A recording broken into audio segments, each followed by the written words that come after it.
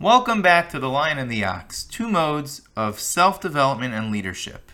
We typically think of resiliency as referring to someone who bounces back from incredible failure to incredible success.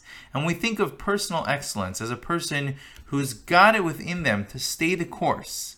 The type A personality always goes after what they want and they get it.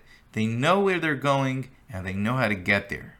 The resilient person stumbles, falls along the way, and their strength is that they manage to get back up. But the truth is that the two qualities are intertwined, and rare do you find a person who can persevere and succeed on the basis of their personal excellence alone. In Jewish history and in Jewish thought, we have two figures who represent these two modes of leadership, which is the subject of this podcast. And as we enter into the 6th episode, we transition from the life of Yosef, who represents excellence, strength of character, focus, and strong iron will. That's Yosef. We now transition to King David. But before we transition to King David, we're going to talk about his ancestor Yehuda, his ancestor Judah. And Judah's life really holds the seed and the key to understanding who King David was and why it is that in Torah thought, King David is a stepping stone towards the Messiah, towards the rectification of the world. Let's take a step back and see a little bit about Yehuda, Judah's life, and how he interacts with Yosef, and we'll get a better understanding of how personal excellence and resiliency are so deeply intertwined in these two figures in the arc of world history according to Torah, and extremely applicable in our own lives. Let us begin.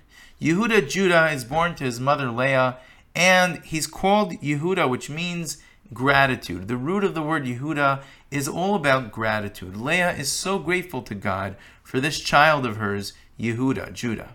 In addition, if we look at the Hebrew letters of the name Yehuda, it really is the tetragrammaton, the four-letter name of God, with the addition of the letter Dalid, which represents humility.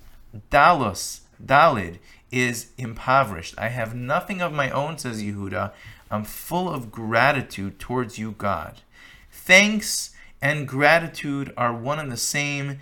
Also, along with that goes the ability to admit guilt, to admit wrongdoing, to be authentic. And we'll get to that in a little bit. We'll see how Yehuda represents not only thankfulness and gratitude, but also the ability to open his heart wide and be authentic and face reality with all the courage that it takes to really look reality in the face. Yehuda is given the gift of kingship, which ultimately translates into King David being the first king from the tribe of Judah to develop a dynasty that would last forever and ultimately lead us toward world rectification with, God willing, the coming of the Messiah, the son of David. That's what Yehuda turns out to be, but that's not what Yehuda is from day one. Yehuda is a leader. He's a natural leader of the brothers, of the 12 tribes. He's a natural leader. However, he at one point is demoted from his rank. And that has to do with Yosef. Yosef, as we've discussed, came forward and announced that he was going to be king. And the brothers were none too pleased. And they wanted to kill him. They felt that Yosef's motive, Yosef's end goal, was to kill them. And as we know, the rule is when someone's out to kill you, the halacha, the Jewish law tells us, one has a right in self-defense to kill the attacker and the pursuer first. The brothers, for whatever reason, were convinced that Yosef was out to kill them. And so they got together and they were going to kill him. And then Reuven said, let's not kill him. Let's throw him into a pit where he'll die, but at least we won't kill him with our bare hands. At least it will be somewhat around just a death that we will have caused in a broader sense, but not one that we will have committed with our two hands. We won't at least have been that cruel. A bit of a mitigating approach. He can't convince the brothers to leave him alone, but maybe we can save a little bit of the cruelty. Now, deep down, Reuven was hoping that he'd be able to come back and save Yosef from that pit. And so in his heart of hearts, he was hoping to save Yosef's life. When Reuven left, Yehuda came forward and said, why should we kill him? Why should we put him in the pit with snakes and scorpions where he'll die at least of starvation and thirst? Let's sell him into slavery. And so the brothers take him out, they take Yosef out of the pit, and they sell him into slavery. Now, finally, they go back to their father Yaakov, and they make up some story about Yosef being lost, and maybe he was pounced upon by some sort of beast and killed. We don't know. And they give this story to Yaakov, and Yaakov is heartbroken, and he falls into a depression that he doesn't get out of for all the years that Yosef is missing. And seeing the depth of Yaakov's pain, causes the brothers to reconsider. And they think to themselves, if only we could have held back and not sold Yosef into slavery. If only Yosef could be here today and our father Yaakov could be himself. And they turned on Yehuda and they said, Yehuda, you told us to not kill Yosef, to pull him out of the pit and sell him into slavery instead of killing him. And we listened to you. Had you told us, had you focused us on our father's pain, we would have listened to you and we wouldn't have sold him into slavery and Yosef would be here today. And the brothers, realizing and coming to terms with their mistake, turned to their leader Yehuda and said, you are somewhat at fault because you are our leader, and they demoted him. And Yehuda went off. Yehuda left his position of leadership and went off on his own. And without getting into too much detail, he goes off on his own, he gets married, he has children, he has these sons, and ultimately they have this relationship with Tamar. The first son marries Tamar, Yehuda's daughter-in-law, and that first son is not willing to do his duty in fathering children. He wants a Tamar, a wife who will not become pregnant, and as such, his relations with Tamar are not considered moral, and he dies. And his brother has the same issue. Without getting into too much detail, his brother has the same issue. He marries Tamar in levirate marriage, what we call yibum, and he commits the same sin. He's not willing to have children with her, and again, God deems him on his level so culpable that he also dies. Ultimately, Yehuda meets Tamar on the path. Tamar dresses herself up as a harlot. She knows that she is going to bring kingship into the world. She's going to bring Mashiach into the world, and she needs to have children from Yehuda. And so she acts as a harlot and she entices Yehuda. The sages say that Yehuda was pushed and compelled by an angel. He wasn't acting of his own free will. And Tamar becomes pregnant from Yehuda with twins.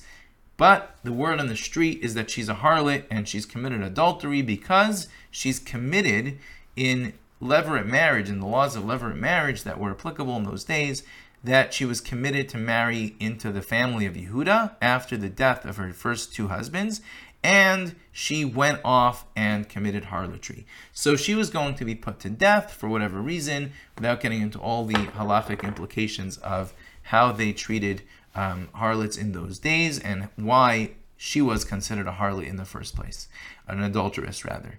And so they were going to put her to death for adultery. And Yehuda came forward and said, Tzadka mimeni, she is right, I am wrong.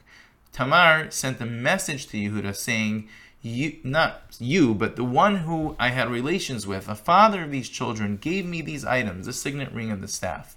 And whoever they belong to is the father of these children. And Yehuda admitted publicly.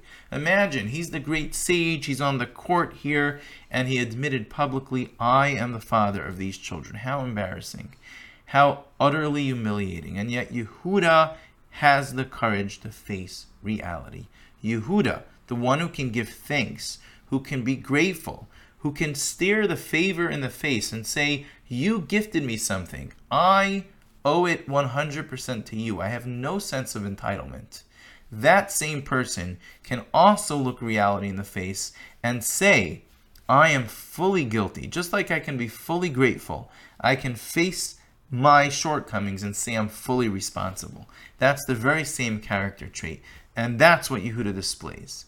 When Yehuda becomes Yehuda, when Yehuda displays the courage to be authentic, to be genuine in the face of such humiliation, what happens next is that the process of Yosef's discovery, the process where Yosef the Tzaddik, the personal excellence paradigm, when Yosef is discovered, that is a result of Yehuda reaching his point of admission.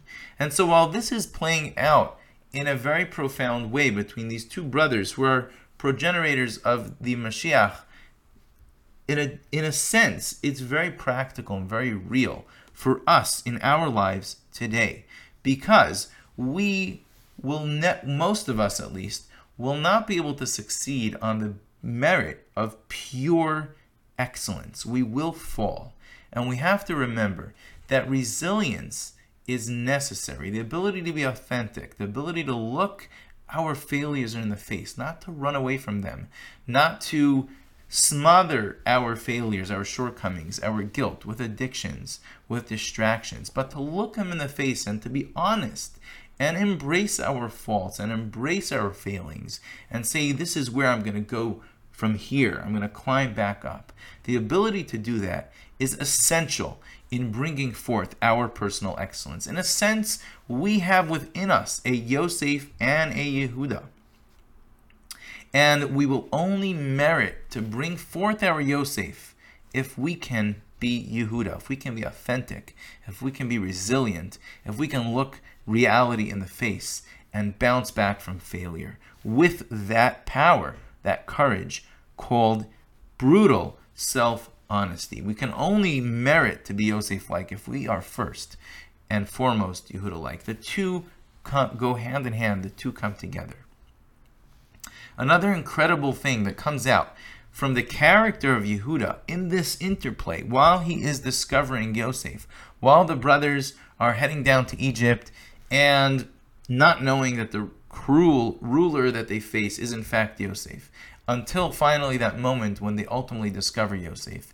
A key component of that drama is Binyamin, Yosef's younger brother, Yaakov's beloved son, his remaining child of his beloved wife, Rachel.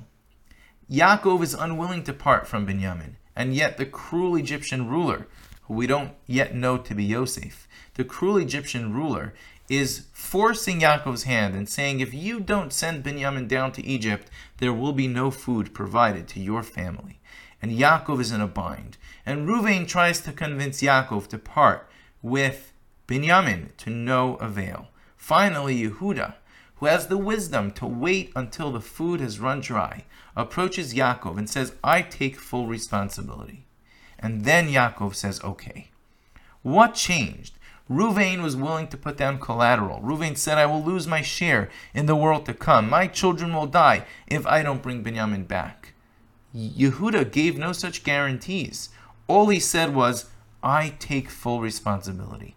And to that, Yaakov responded. Why? Because Yehuda was a person who looked reality in the face. And if he was taking responsibility for something, you can be sure that he was giving it his all. He was going to be fully present to that responsibility. He wouldn't be distracted the tiniest bit. And that was what Yaakov trusted, because Yehuda had leadership in him.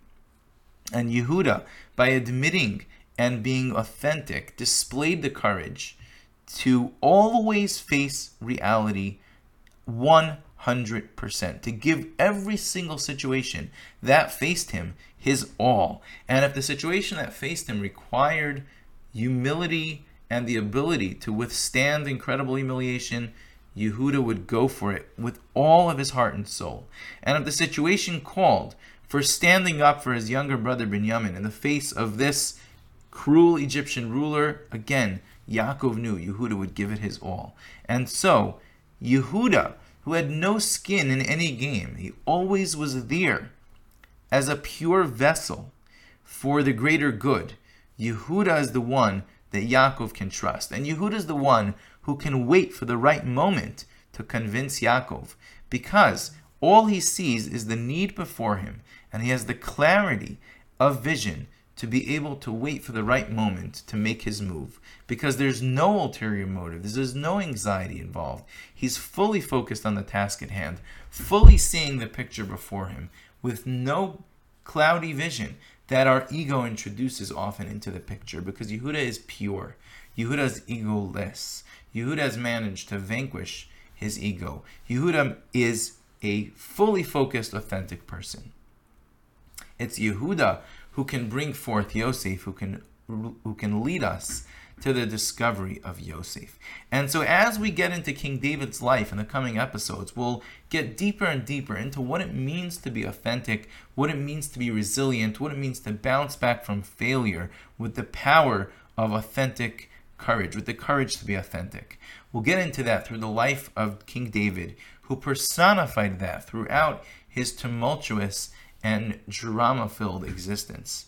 And we'll get into that. But first we have to recognize that the source, the root of King David lies in Yehuda. Now Yehuda himself couldn't be King David. Yehuda himself could not be the first king of Israel to found a dynasty that would lead to Mashiach. The reason, because he failed to stand up at that pivotal moment in Jewish history when the unity of Yaakov's family was at stake. When they were about to kill Yosef, Yehuda was willing to stand up, but only partially.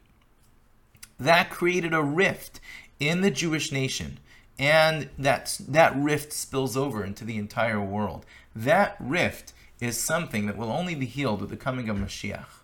But for the time being, there's a flaw, a fatal flaw, so to speak, in Yehuda's leadership, in his ability to be authentic and to look the situation in the eye and face it with courage. At that moment he failed. And so he bounces back. He becomes the king again. He's given the blessing by his father Yaakov. You will be king. Your tribe will develop kingship in Israel. But there's something missing in Yehuda. And so Yehuda cannot be the one to found the dynasty that King David will one day found. However, the root of humility, the root of authenticity, the root of brutal self-honesty, that lies in Yehuda, lies in his name, which is God's name, plus the sense that I'm impoverished. The sense that I have nothing other than that which I receive from God. I am not a player. I'm here to serve. That sense, that courage, that is what Yehuda is all about, and that is the root ultimately of King David. Thank you for listening.